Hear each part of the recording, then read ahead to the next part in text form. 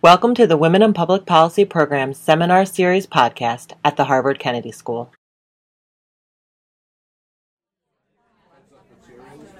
Good afternoon.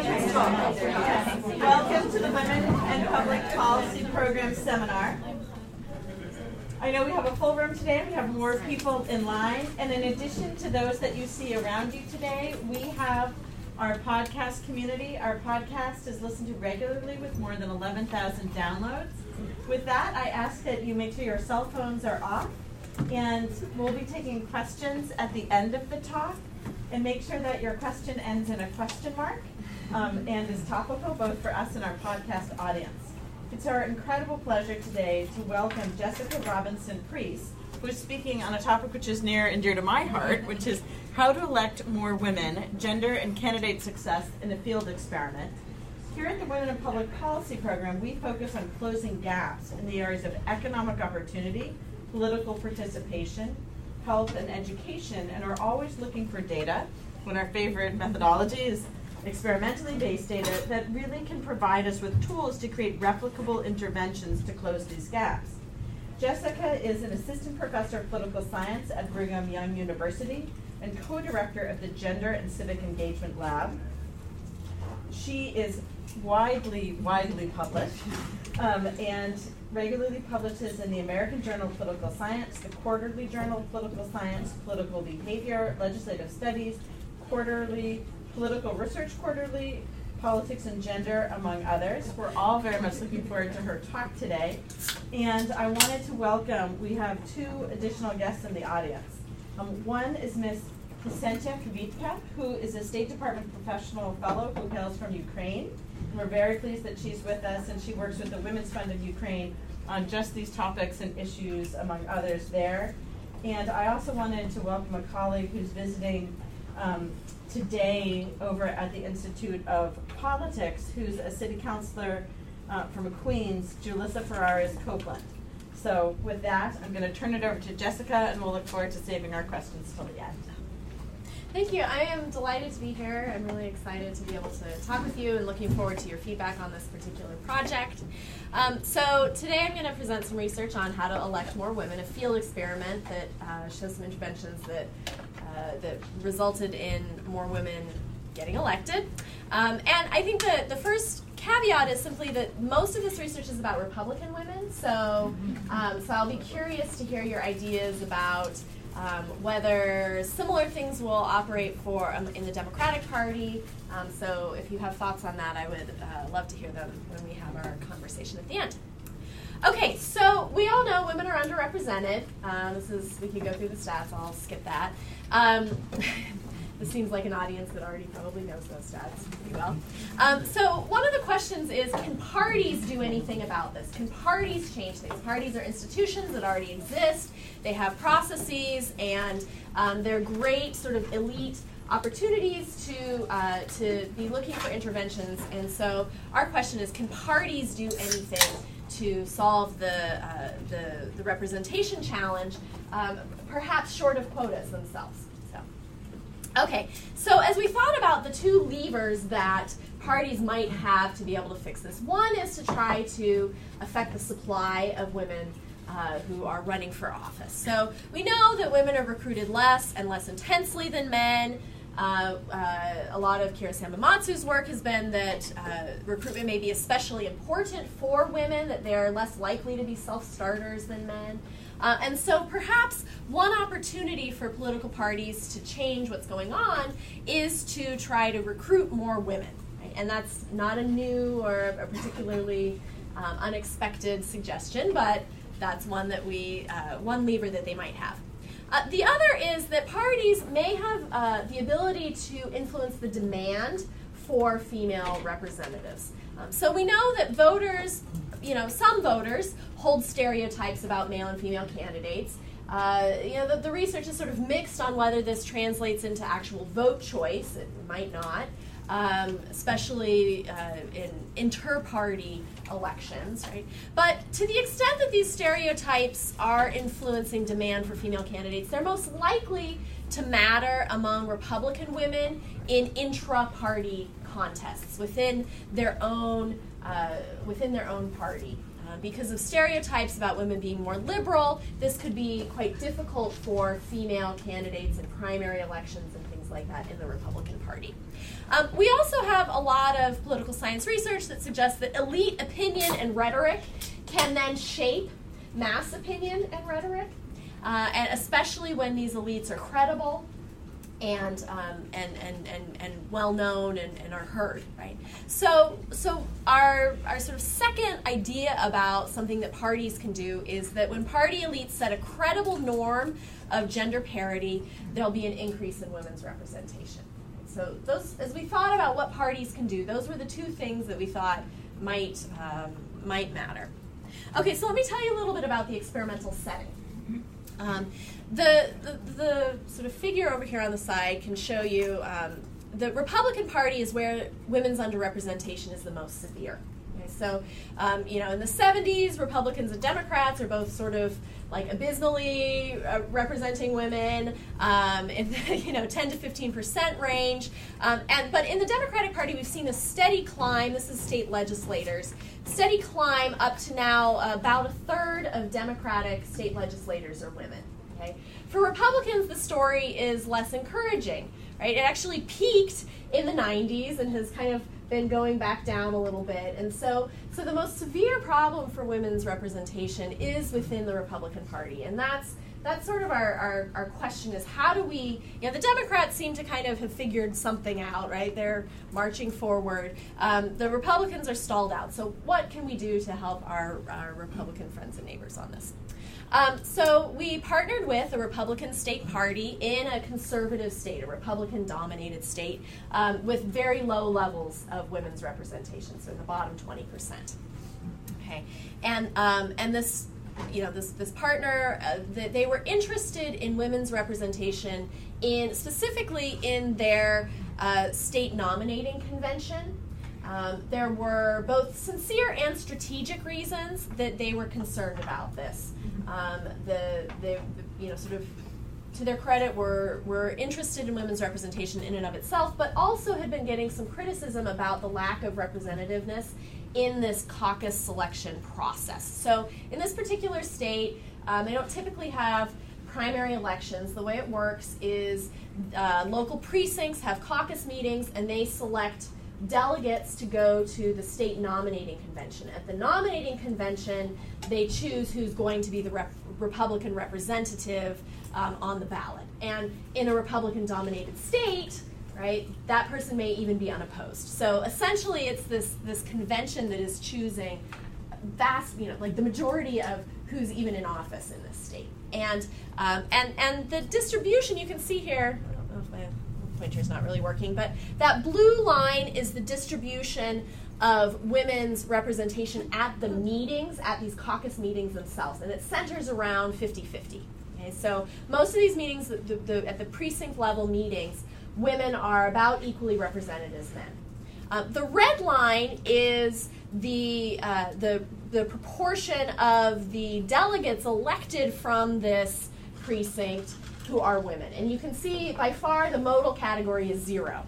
Right? Most of these precincts are electing 0 women to go to the caucus. It's 45%, so not most, but many are electing 0 women.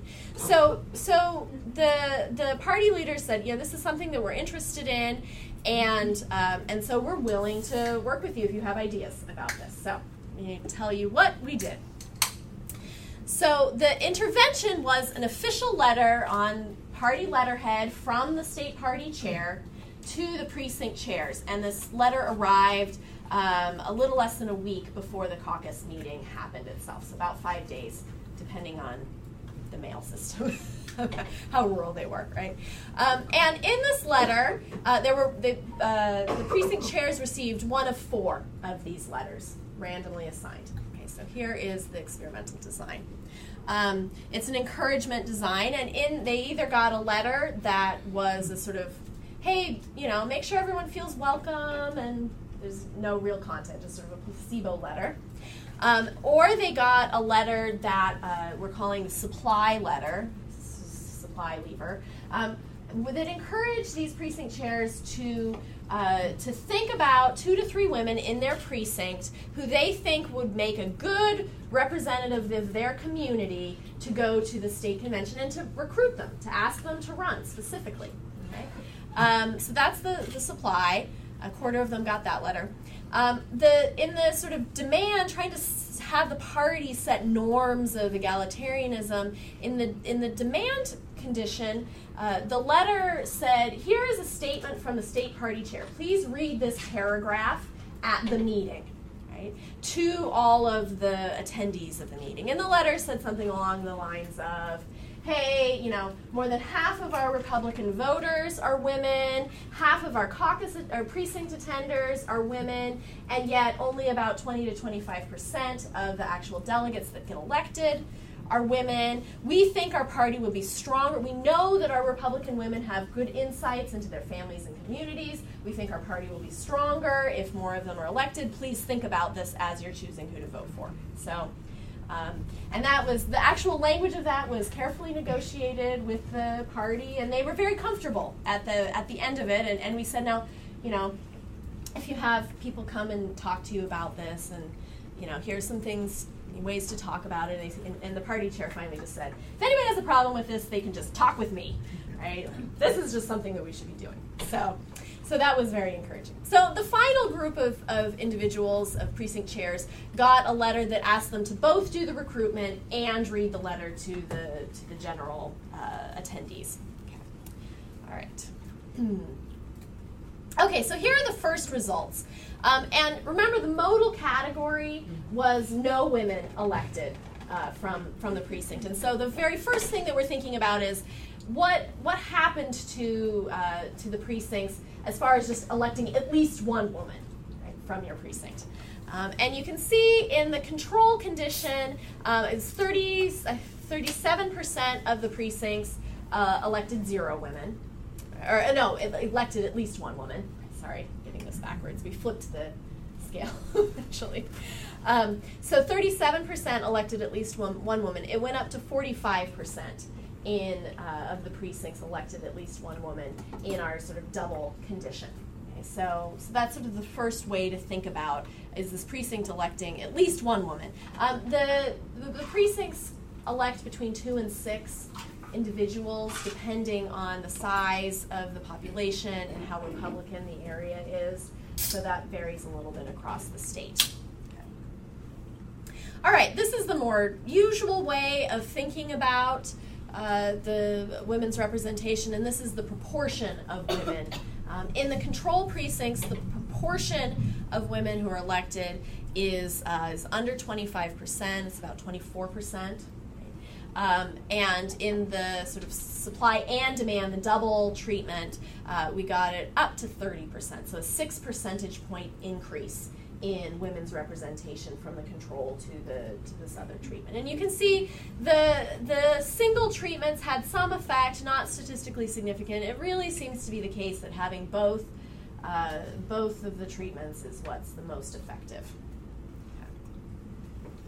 All right. We were concerned. We saw these and these results, and we rejoiced. And we thought, let's double check that this is going on the way that we think it actually is going on. So we had some other data, some sort of simultaneous data collection that was going on. The first is we sent to 145 of the precincts, basically the ones that we could get to easily. We sent student observers, trained student observers, to take notes on the happenings of the precinct. They were blind to the purposes of the study, but they had been trained about what kinds of notes to take. They had a sheet that they were filling out. So the big question is, did more women run in these supply conditions? Is that, did that work, or is it some other mysterious thing that's happening that sometimes does happen in field experiments?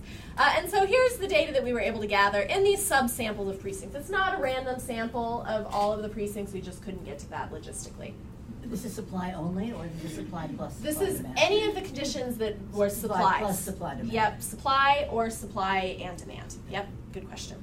Okay, so in the conditions that didn't have any recruitment, we didn't ask them to do any recruitment, you had about one woman running per precinct. for these state delegate positions. In the conditions where we had asked for there to be recruitment, there were about 1.34 women running on average. So we do see some increases in the number of women running in these precincts. So that's encouraging that perhaps this is happening through the mechanism that we've wanted to happen through. All right, the demand treatment is a little trickier to figure out how do you measure like norms and things like that. So after the experiment was over, we sent a survey to the precinct chairs. And one of the questions that we asked them was, do you think there should be more women at the convention? Right? And what we saw was the precinct chairs who were in one of the demand conditions, either demand only or supply plus demand, were more likely to say, yes, we do think that there should be more women at the convention. Now, whether this is social desirability or a genuine interest is actually kind of unimportant for our purposes, right? Because they're getting the message. Either way, either sincerely or through social desirability, they're saying, yes, I do believe that there should be more, just like you told us, there should be more women, and just like I read over the podium. So that's our first suggestion that this is actually promoting norms of equality. The second is that, going back to this precinct observer data, female candidates in demand precincts were more likely to give a speech.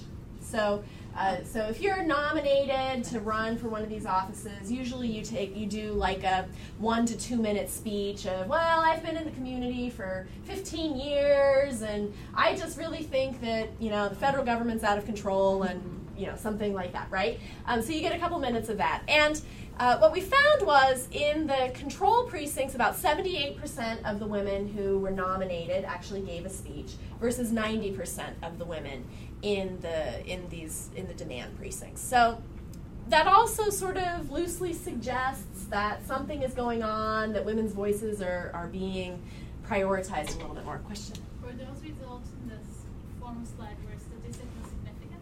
Yes, they are marginally statistically significant, yeah. But these are small samples, especially the observer data is small. We only had 145 precincts covered there, but they are sort of, the precinct chair one is statistically significant by standard measures. This one's, I think, at the 0.1 level. So, okay.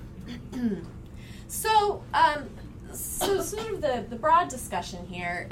Each of the treatments did increase women's representation at least a little bit, but the supply and demand together had clearly the strongest effect, and that's the only one that was statistically significant. So if we extrapolate, if all of the precincts were assigned to the control condition, we would expect to see about 920 women at this convention. Right?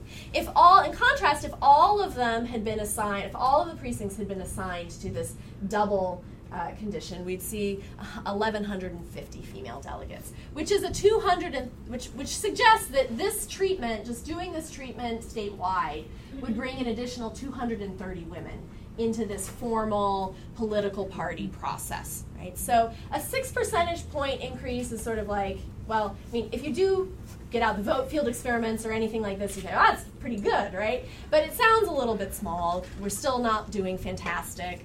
But when you think about 230 additional women, that's a pretty big deal. And it's especially a big deal because the way that this process works is that if you are one of these delegates, because you are the selector, you're the candidate selector for this state, all of the candidates will come and talk to you, they'll call you on the phone, they'll try and have lunch with you, right? And so that network, that party network, is really opened up to these additional women in a way that that many other kinds of, and they're just not going to have access to otherwise. Okay, the mechanisms seem pretty well supported by the data, although of course there's always room for more data on that. Okay, we did a replication study. Our kind reviewer 2 was concerned about external validity, and that's always something that you want to think about with these kinds of field experiments. So, so we worked with YouGov to do a replication study. I'll spend a little less time on this because it's a survey experiment, and punchline, newsflash, it replicated. So basically, this was a sample of validated Republican voters, a nationwide sample. It's a little hard to know how to make that sample, ensure that it's a representative sample, but it was a diverse sample of validated Republicans. And what we did is we showed them a little table of potential candidates. This was a sort of full factorial design, so all of the different elements are randomized. And we don't have the kinds of concerns about spillovers between treatments that sometimes plague field experiments on a survey experiment, so that was nice. In the demand treatment, they read some statements from the RNC Growth and Opportunities report about how important it is to have more women, and also part of the statement from this party chair. And then we asked them, have you ever heard Republican officials make statements encouraging Republicans to elect more women? Yes, I've heard them talk about it many times. Yes, I've heard them talk about it a few times, or this is the first time. This was just to try and hammer in, the question was really still part of the treatment, making sure that you get the point that Republican leaders here are talking about women's representation. Okay, the control group didn't see this at all. The supply treatment just saw, instead of there being 3 men and 1 woman candidates, they saw 3 men and 2 women candidates.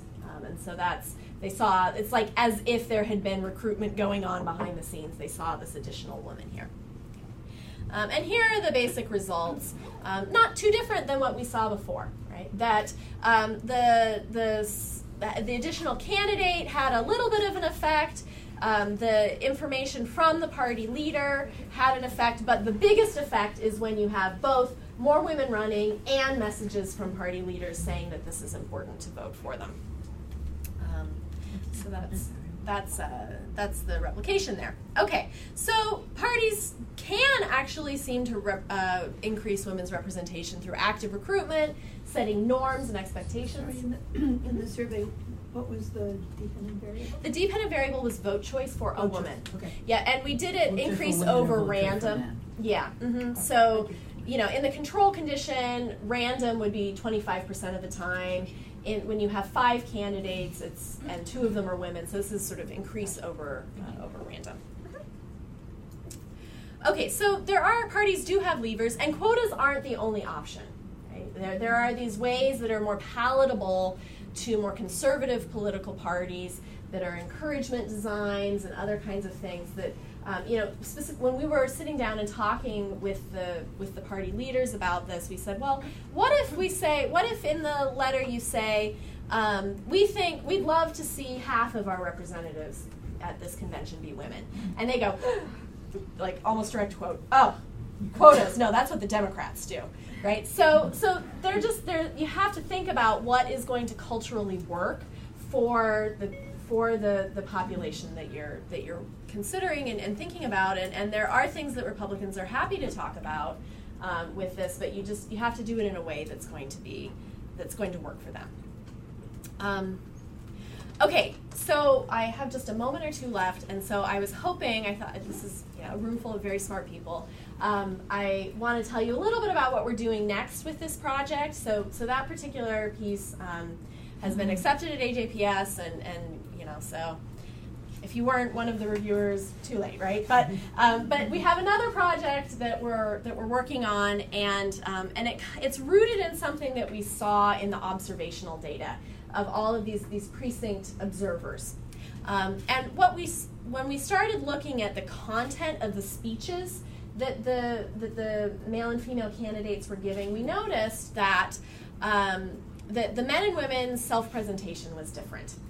And this is interesting because when you look at the research on people running for Congress or running for governor, they don't find differences in self-presentation for the most part between male and female candidates. So, but we also know in the general population there are slight differences in the priorities of male and female voters. So something is going on here, and we're sort of curious about what that is. So the first question is, how do men and women in these entry-level elections present themselves as candidates?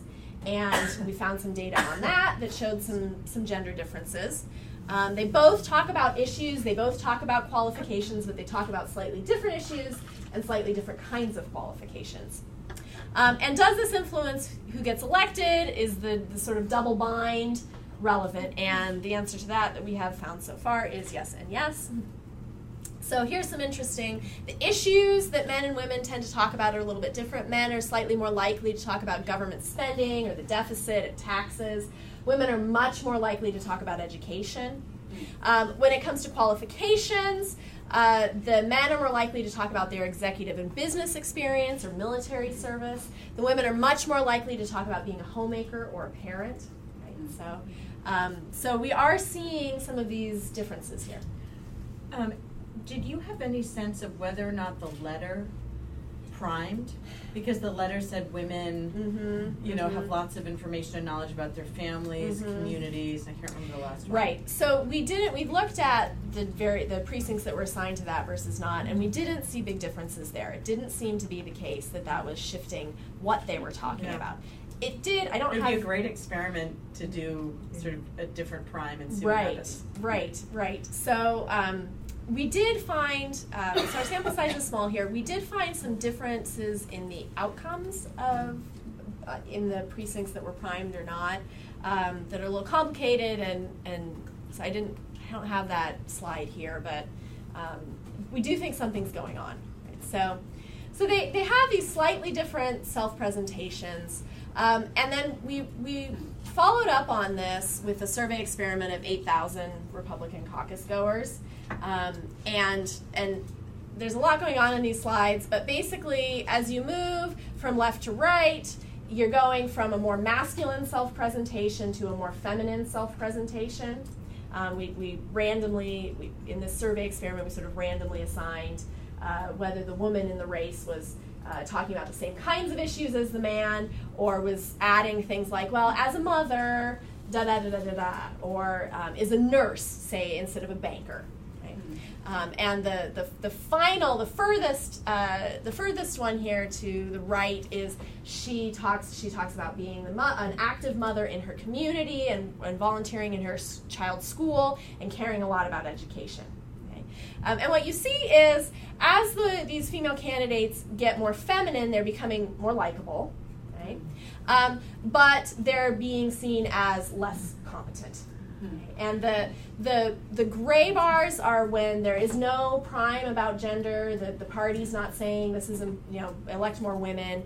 The yellow bars are when they read something from the party saying you should elect more women. So you can see on the competence, the trend is the same, but there's a buffer, right? And the vote choice, by and large, followed the competence rankings. So the sort of the woman who's talking about this in terms of being a mother and volunteering in her school and caring about education gets obliterated, totally obliterated. While the woman whose self-presentation is more masculine, it's 50-50. It's a toss-up about who they're going to elect. And so, a question. Just a quick question. On the women who presented, was there a breakdown of women who worked outside the home and what types of occupations they had versus women who worked at home? In the observational data? Yeah, because I'm curious if there's a woman who has a more, quote, traditionally works in a male-dominated environment, how she's perceived versus that. Right. So she's going to be, in this masculine category, experimentally, she was either the vice president of a bank or a software programmer. Right. So and what we found was, when she presents when she has a masculine job, there's just and talks about more masculine issues, there's no difference between the vote choice. When she has the masculine job, but she says, and I'm a mom, so we call this condition the supermom condition, voters Is it love called masculine supermom. plus mom? Yeah, masculine plus mom. She's the supermom, and the voters love her, right? But when she's a nurse or a teacher and a mom, the vote choice goes back down. So there does seem to be some things going on there. So this is what we're working on right now. We have a follow-up on the CCES that we're waiting to get the data from, that will have both Republicans and Democrats, so we'll be able to see, is this just a Republican phenomenon or what's going on the Democratic side? So we think that there's a little bit of a selection effect that's going on in the process for why we see no differences of men and women in higher offices in self-presentation, that they're getting obliterated at these early stages, and has implications for both descriptive and substantive representation. So, okay, that's what I have prepared.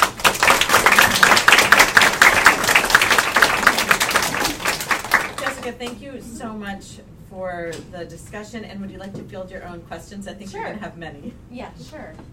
In the back. So in the survey data that you collected, did you also survey for the audience's perception of male candidates when they talked about, say, family at home versus? So we debated this actively before we fielded it. The initial way that we had the survey set up did have a condition where the man was talking about being a dad and and caring about education. We didn't think we were going to have the power. We thought we would get about 2,000 respondents.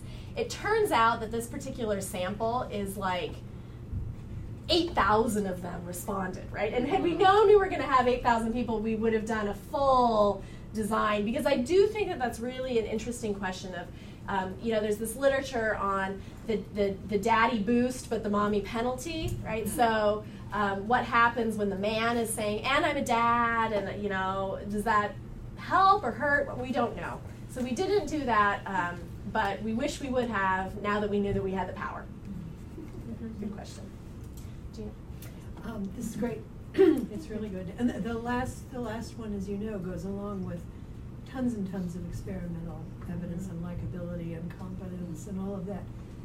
The one thing I wanted to mention in distinguishing between self-presentation and communication at the level you're talking about, and at the higher levels, most of us who have done the research that shows no gender differences in communication and campaigns. First of all, as you know, we're looking at the higher levels. Yeah. Second, we're looking at highly mediated, where it is not really self-presentation.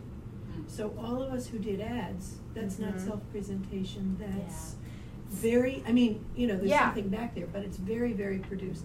Likewise, if anybody's using speeches at the higher level, those are written.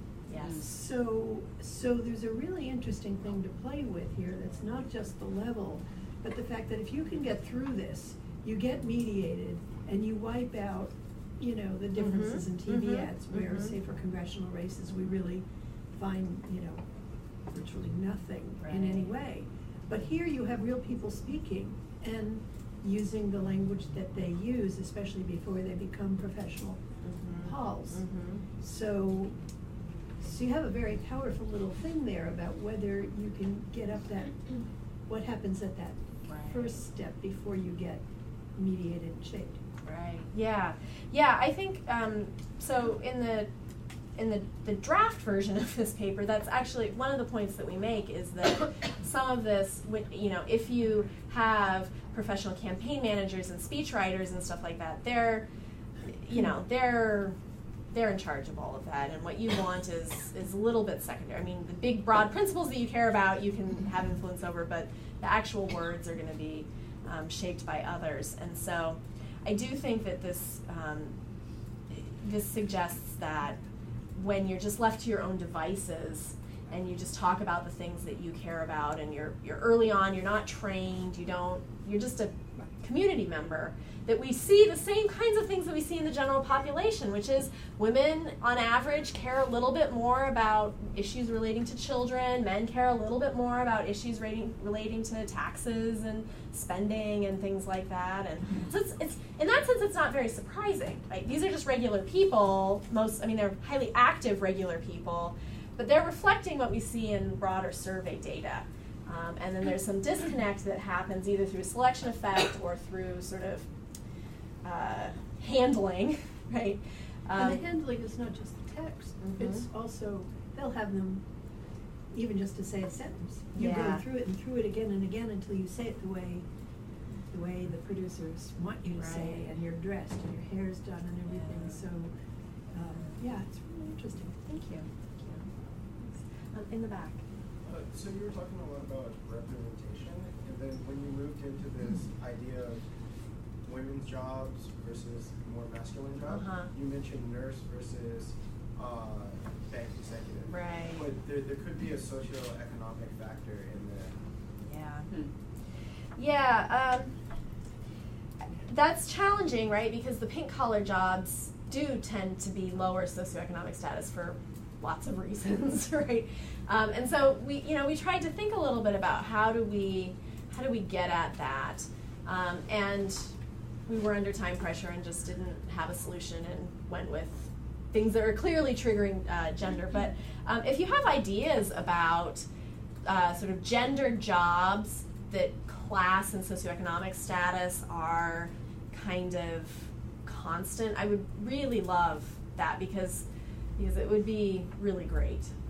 Yeah, but I agree. There's a confounding there, and I wish I could solve that problem in the broader population. That would be fantastic if we valued nurses and teachers a little bit more highly, and maybe bank executives a little.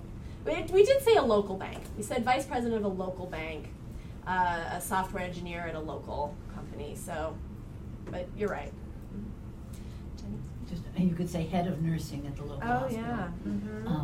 But this is really great, and this is only for the future.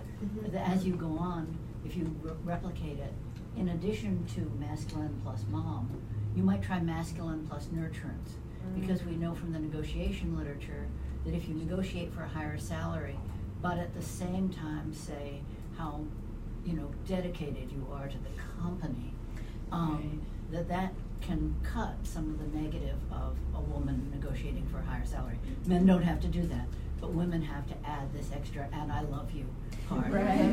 This is for you. Let me help I'm not negotiating for moi. I'm negotiating for us. Right. But so your speech that you write for people could be masculine plus nurturance, and see whether that gets the likability up but doesn't get the competence down. Yeah, that is a fantastic idea. Thank you. Can I ask you something about the timing of sending the letter out? Yes. Did you say it was just a few days? It was most of them would have gotten it about 5 days before. And the reason for that was we had a tension here.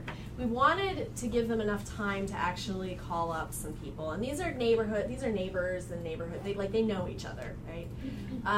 But we also didn't want there to be enough time that they start talking to their friends and we start getting contamination between the treatments. And there was a webinar training for all the precinct chairs right before we sent the letter out, and we needed to make sure that the letter didn't go out before the webinar, because the last thing we wanted to have happen was somebody say, now, hey, I got this letter that was telling me, what are we supposed to do with that? So that was the tricky thing there. I mean, the reason I ask is I'm thinking very seriously about running as an MP, and I've got a professor who's guilt-tripping me into doing it, but it's taking. And he's like, you have to do it, otherwise all these bozos are going to come in. Right. And it's a kind of long process when you're thinking, oh, but I don't know enough, but no, neither do they. Right. And you're kind of, because you don't think that you're good enough. It's taking a long time to get to the point where you think, no, actually. So if somebody phoned me up a couple of days, I would just be like, no, I couldn't do that. Yeah. So I'm just, I can see why you, given your explanation, why you didn't want to have that contagion effect, but it's... Yeah. So I think our best guess about what's happening here is 60 to 70% of the precinct treasurers and secretaries were women. And so we have a little bit of data on this. It seems that that's a target population. So they sort of called up the woman who was the precinct treasurer and said, hey, this time would you think about running for, instead of for treasurer, running for state delegate?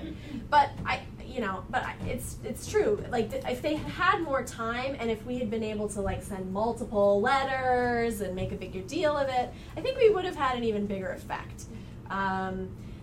As it is, I think it's kind of impressive that like a single letter, it is. you know, it's really impressive. but yeah, and we think, you know, with compliance, we have a little bit of data. We think about half of them complied with this, so that's our best guess about compliance.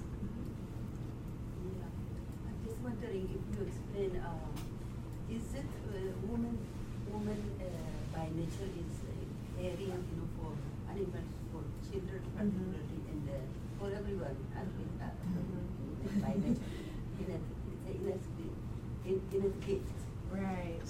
So is that possible to teach men to be like that? Because it is naturally, women are created soft for, soft, I mean, very kind and compassionate for and caring for their children, for family, for all these things. But is it possible to teach men, especially the very important men, to do that? What we do? That's the $1 million question, right? I think, you know, one of the challenges in the literature on gender and politics is that we often say things like, oh, women are underrepresented, or women are talking about women's issues, or women this, women that, women, you know, and the assumption is, oh, women should sort of be more like the men. They should be more politically ambitious. They're under-ambitious. Whereas we just rarely say, oh, maybe the men have too much political ambition, or are over-ambitious, or are over-competitive, and so I do think that we have a lot of work to do in trying to say, it isn't just the case that the men's way of doing it is the right way, and we need to make the women just more like the men, right? And think a little bit more about how do we think what makes for the best leadership, and trying to train and design institutions to choose based on good leadership qualities, be they masculine or feminine characteristics, right? And it's not my area of expertise to know like how you do that, but I think that's an important question. So this was wonderfly stimulating and brought up good. lots Thank of other ideas. And so two thoughts I was having. One is that behind the scenes maybe is this whole question of default judgments that we make about men and women and others. And so I was thinking that it might be interesting if you took those speeches that have content that we can traditionally is masculine or feminine, but if you actually ask raters to look at them with no sound playing, you know, what do we actually see in terms of how people are presenting themselves and their likability and competence that's conveyed through gesture rather than just word. And then with respect to the letter that you sent, it occurs to me that maybe one of the mechanisms of action is that it actually disrupted the default by obliging people to at least think for a few minutes, and by virtue of using that kind of just intentionality, produced more action. Yeah, I think absolutely part of what made that the letter effective was that it was surprising. And this is why I don't know if it would work the same way for the Democratic Party, because it's already sort of, there's lots of language about women's representation, and that's a sort of ideological priority for the Democratic Party. So I don't know. We'll find out on the CCES study. I think that's element of surprise. The surprise, I think, is part of what made it really powerful. It was a little bit disruptive, and wait, you know, the party chair is saying this? No. Oh, okay. Back here on the blue and white striped sweater. Oh, yeah. On that note, then, one of the things you could do in the letter for a Democratic candidate, rather than using that element of surprise and increasing that kind of salience, is using the kind of other behavioral techniques that are used often in letters of saying like, you know, your precinct next door nominated this many men, sort of this many women, norms, or like 9 out of the 10 precincts shame. nominate this many women. So that kind of social social pressure. Might be That's a good idea. Thank you. This is a common question. When they get up and give the speech, do people get to ask them questions too? And if they do, is there a difference in the types of questions that women are asked and the types of questions men are asked? So that's a good question. It varies by precinct. So it's a very we sent all these students out, and one of the things they came back and they said was, gosh, we thought it would be way more organized than it really was, you know? I mean, it's just a bunch of neighborhood people sitting down trying to figure out, and they've got these instructions from the party, and, you know, like, when I went to one of these a couple years ago, they were, like, switching the electoral rules between each different election for just, well, hey, we've got 5 candidates, so let's just choose the top 3, and I'm like, single non-transferable vote, like, what are you doing here, you know? So I think it varies by precinct, and that's a really interesting question of what kind of response are they getting. We did tell the coders to write down if there was anything like surprising or weird or interesting or something that stuck out. So it would be interesting to go back and see if any of them mentioned like there was hostility or something like that. I'm doing some similar work with people who've been appointed to federal agencies, and in their appointment hearings, questions that women are asked are different than the questions that men are asked. So I was, women are asked how they're going to be able to manage this huge agency and what type of management. Men are assumed to be managers already. Right. Tell us about all the wonderful things you'll do for us in the future. So I'm wondering if it's sort of that's something. So that how they're presenting themselves is socially constructed. That interaction. Yeah, that would be very interesting. I'd go back and look at Don't have it. It was consistent. Yes. So now you had the treatments. You had more women actually running now for office. I think. Yeah. Just what can you characterize those marginal women? I haven't looked at that, but we should. I'm trying to think, like empirically, how we would do that. I guess we could look at. I don't know. I have to think through and see. I'm just wondering whether the ones who selected kind of into running, no matter what the treatment, they're probably there's a very selected group, and the ones who only who only run because of the letter, they might just be they would have not run otherwise. So just be interesting. What are their qualifications? Yeah. How do they compare to the other? Let's look at that. I don't know if this is for future treatment, but I'm an elected official, right, in Queens. First woman, had to push back a lot of negative positions. How many of those women that ran actually won? Yeah. Right? And then after they won, what were the positions or chairmanships or subcommittees that they received, right? Because it's not only just getting and winning. Well, first it's like just getting over the hump of winning. And then once you're there, then you're assigned to women's issues, right? So it's about you getting to the table, then what happens once you're at the table and they're like, oh, we're not going to feed you. Right. or go get your own meal, right? Bring your own. Yeah, I think that is really the next frontier. We focus a lot on descriptive representation in political science because it's easy to look at the numbers, right? And did we do better? Did we elect more women? Is this a good election? Is this a bad election? But power is about much more than just getting elected or just running. Right, or it's just influence, right? Yeah. Like, but I think you could measure budgets, like where's money going? You know, do we get the free feminine hygiene products or not? Right. Like it's not going to be the guy. Yeah. And I think I've got another project with one of these colleagues and another colleague that is looking at the composition, sort of the gender composition of a group and how that changes the dynamics. And there's been some, he's done research on the fact when there's sort of just a lone woman, then she just isn't listened to, right? This is Chris Karpowitz and Talia Mendelberg's work. And what we're looking at is what happens in natural group settings over time, right? right? Because, you know, most of the time when you're on a city council, like, you work together over the course of years. So do some of these negative things that are happening early on, do they sort of ameliorate or they get exacerbated? And so we're in the middle of data collection for that. But what we're finding is not that encouraging, right? It's I can tell you that. Yeah, right, exactly. Is that those patterns kind of stick around. Although it seems to be the case that the women feel better at the end of the process. They feel like they're being more heard. We're not sure they're actually being heard.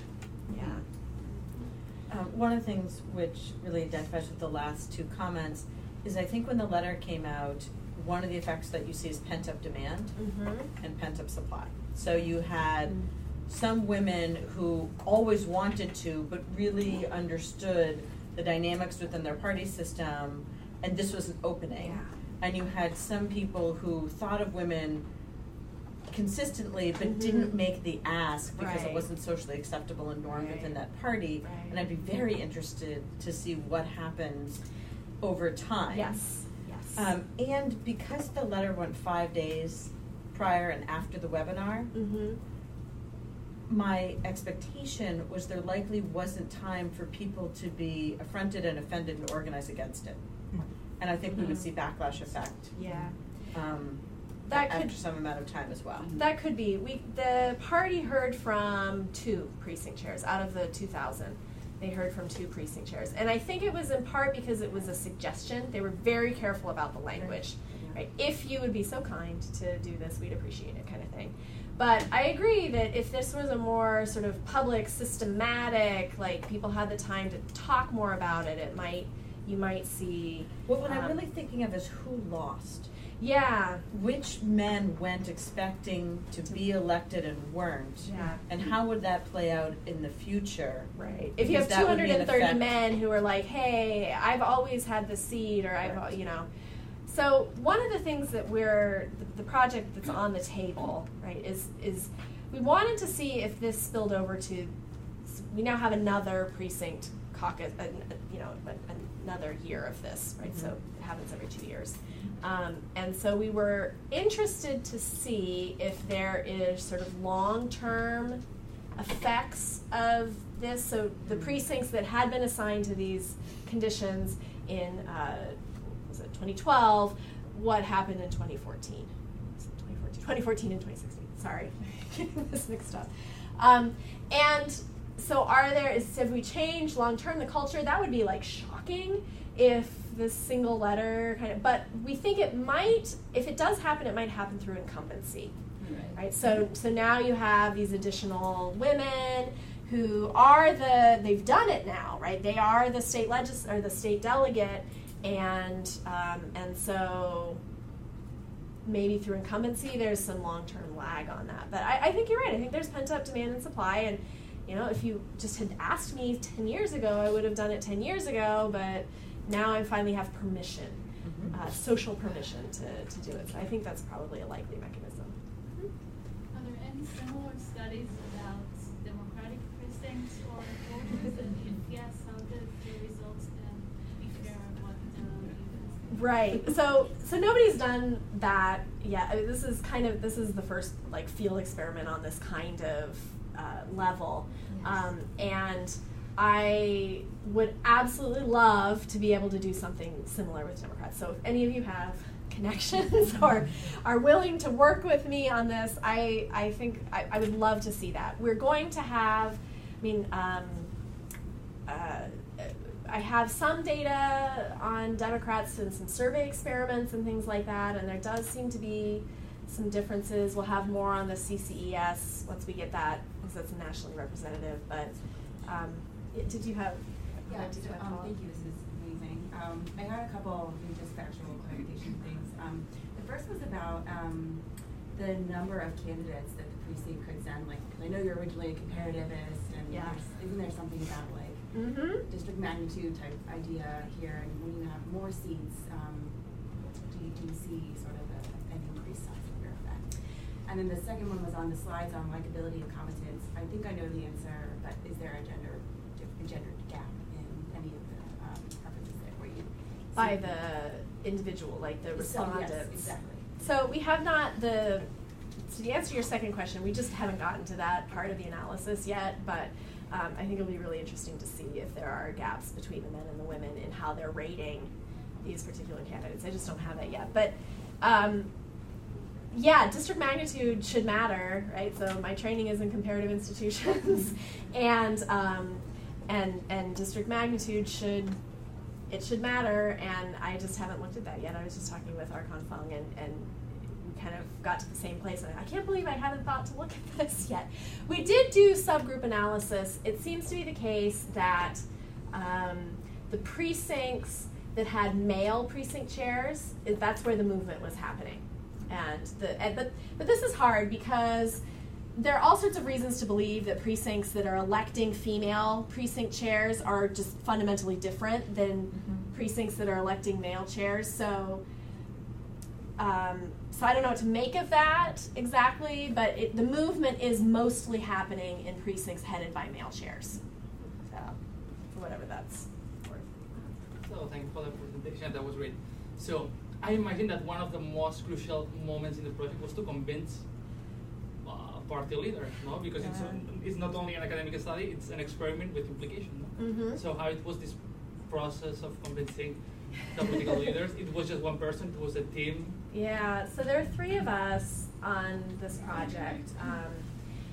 One of my co-authors has some long-standing connections with the party and has lots of credibility. He's done some polling work for them and things like that, and so I think that helped. Right. The other thing that helped, I mean, the field experiments, right? It's very opportunistic, right? And one of the things that helped us was was a big debate going on about whether the state party should stick with the caucus convention nominating process or should move to primary elections. And so they were getting the party wants to stay with caucuses and conventions. But there was a big public campaign to switch to primary elections, and one of the arguments was it's not a representative, but you have, these sort of extremists, it's all men who are making these choices, and so the party was looking for all sorts of reasons to be able to say, oh, we're working on that, so it was a fortuitous opportunity, but once we got in the door, they were actually very happy to be working with us, right? It was not arm twisting, right? So really the only real question was what is the content of the letter actually going to be, because they had some ideas about things that were going to work better for Republicans and things that they just objected to, and so it was fortunate. It was connections. And so that's why I say, if any of you have connections or are willing to work with me as a field experimenter, I thrive on that. So, yeah, that was it. Oh, sorry. One thing, and I don't know if you've looked into this in the past, moving on previous question of the male party leads being the ones that actually get more women nominated. Are you planning on looking into whether or not the idea of having a male sponsor is more effective in promoting women, and if there's a difference in having a male sponsor between the Republican and Democratic Party? I think that's an excellent question. Like I said, the data that we have is observational at that point and hard to know exactly what's going on. I suspect, back to this question of sort of disruption and surprise and credibility, to having, I think there are advantages to having men saying, hey, we need more women, right? In a way that women saying, you need more of us, is not maybe as effective. But I think that's an excellent question, and I would love to do some research on that. And if there are partisan differences, that would be very interesting as well, because it would go to the credibility of men and women in both of those parties. And there could not be, which could also be interesting. Yeah. Maybe it's not. Yeah. I know you said the modal response was that there was no representation. Did you control at all for precincts that had had women in Prior. positions before, so not in leadership, but had seen women in that position before. Yes, so we also, I think in one of the appendices in the paper, we have a control for prior, so the analysis is then sort of like improvement from the last year, right? And we see the same results, yep. So it does seem to be the case that regardless, this was actually,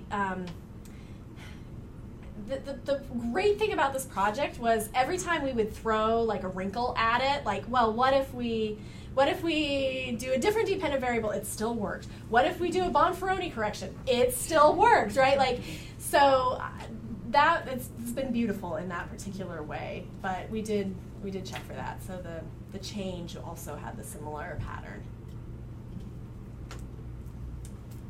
Yeah, thanks for that. It was great.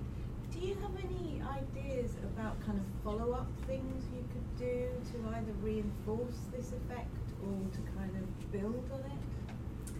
Yeah, we would love to do another round. We talked about potentially trying to make it happen again for the following caucus meeting, and all of us were just kind of too busy to really do it, and there were some other dynamics going on in the party that made it more difficult. But I would love to, I mean, the thing that I'm the most excited about is to look at the election returns for this last caucus meeting and see if there's any lag, if we have this sort of long-term effect, because that would be fantastic. And I personally am skeptical that it's like a big change of norms in that precinct. I think it probably would just be incumbency.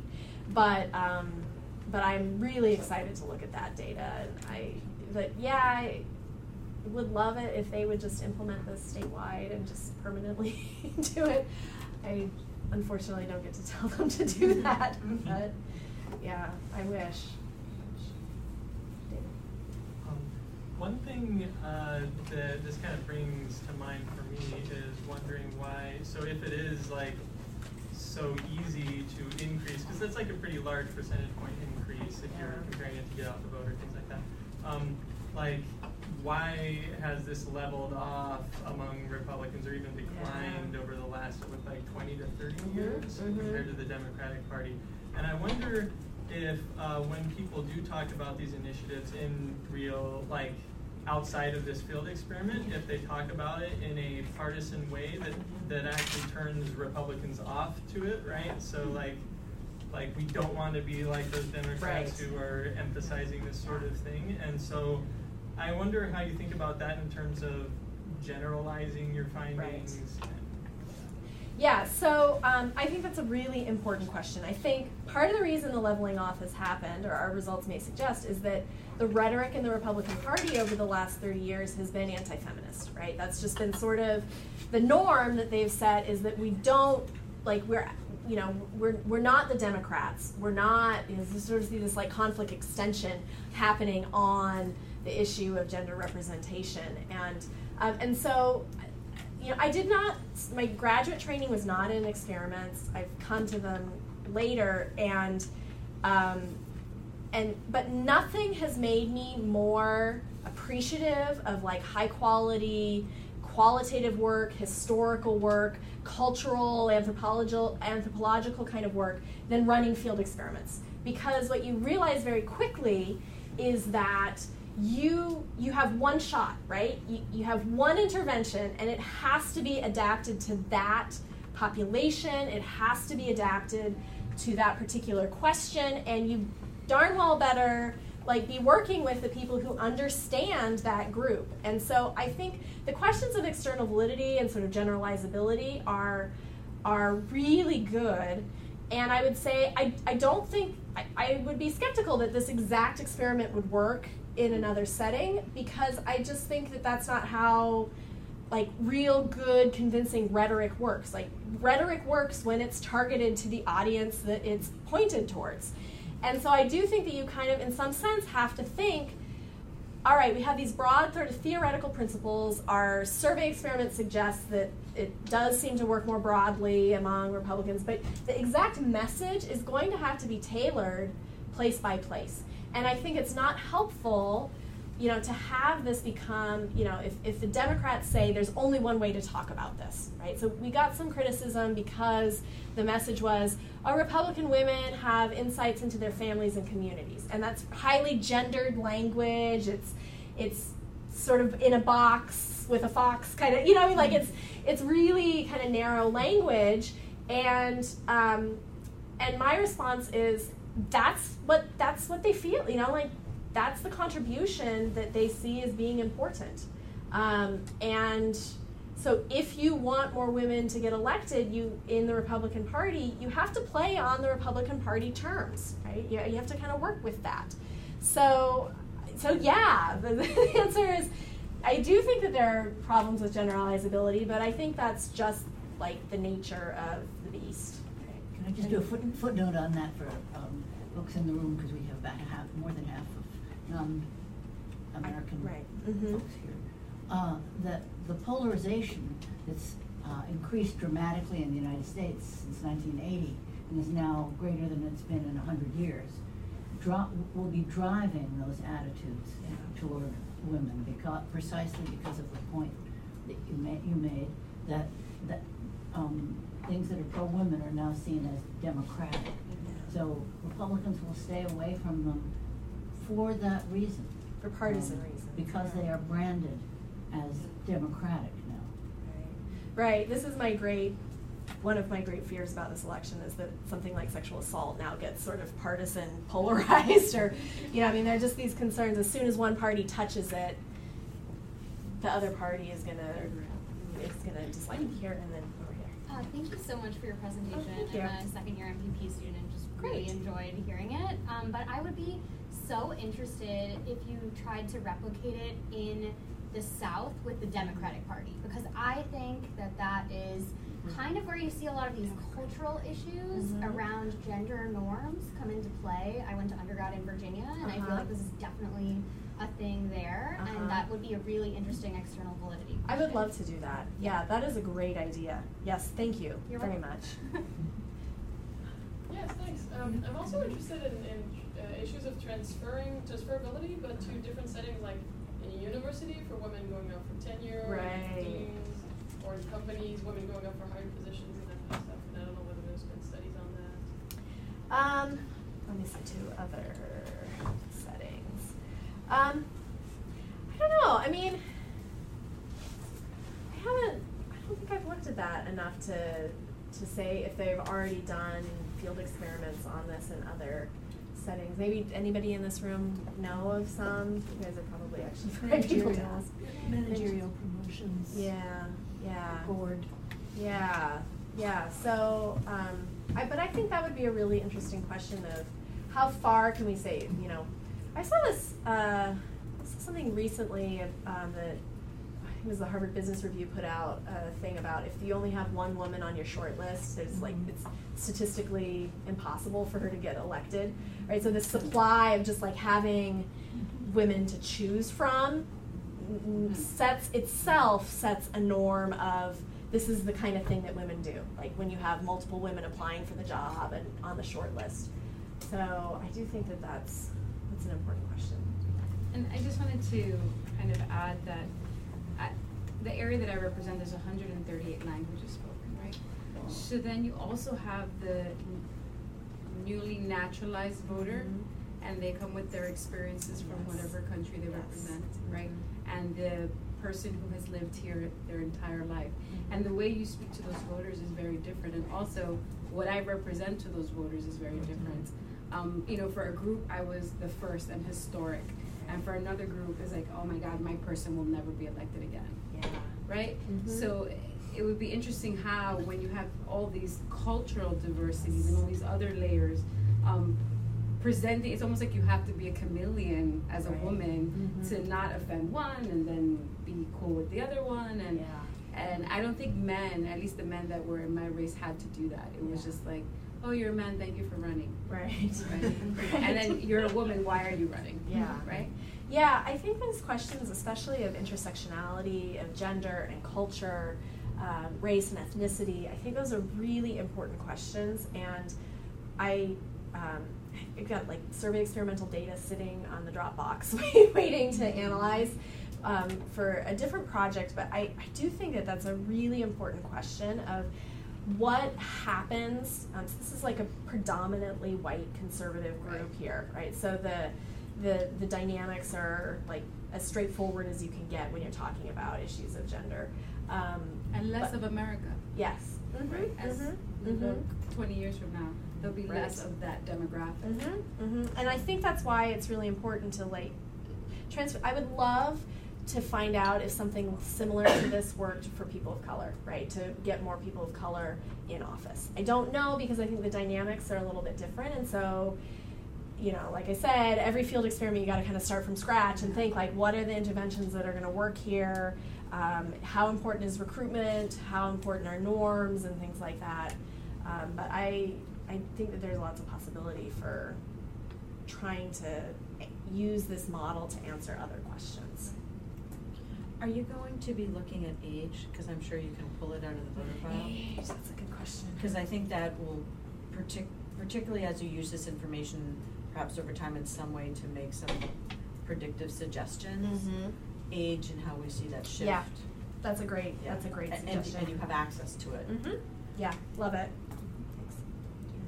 So the early slide you did where you looked over time at the representation among Democrats and Republicans, if you push that graph way, way back to the beginning of the 20th century and look across the country at women occupying state party positions, especially, earlier in the 20th century, the Republican Party did somewhat better than the Democratic Party.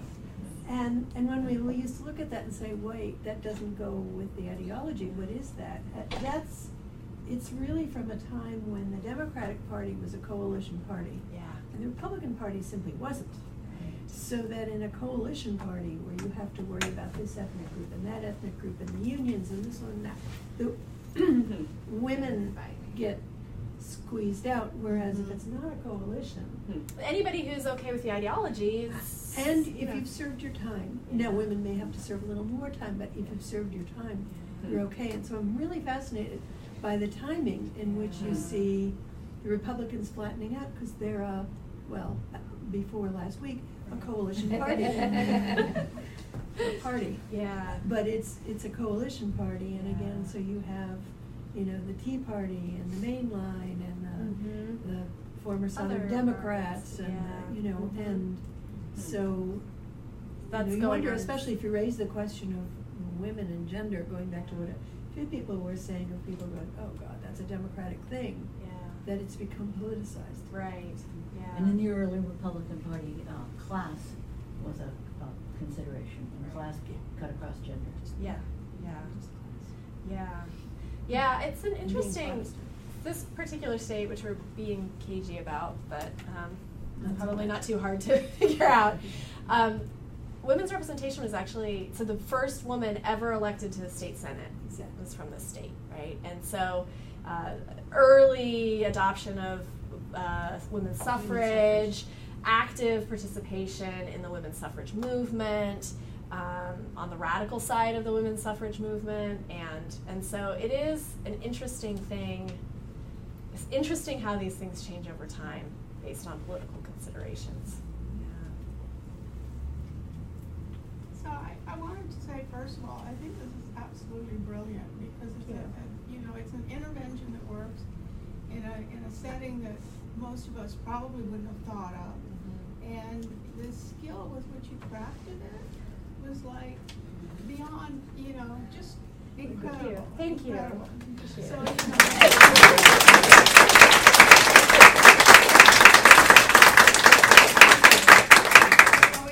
so for people like me, it's kind of working back toward a Republican Party that I would like to see, And I think the Republican Party's actually been looking for that inflection point. So, This is the RNC, Growth and Opportunities report, right? I mean, some of the language on the survey experiment was lifted straight from the RNC's report. We've backtracked since 2012, but yeah. So I just wanted to say, I hope you consider this a pilot, right? I would love to do it a million times. Yes. Because we want it. Thank you. Thank you. I appreciate it. I think that's a particularly lovely comment for us to end on. Do you have a couple moments if people want to share absolutely. a thought or ask you a yes, question? of course. I've got nothing to do, but so again, Jessica Robinson Priest, thank you so much for joining us.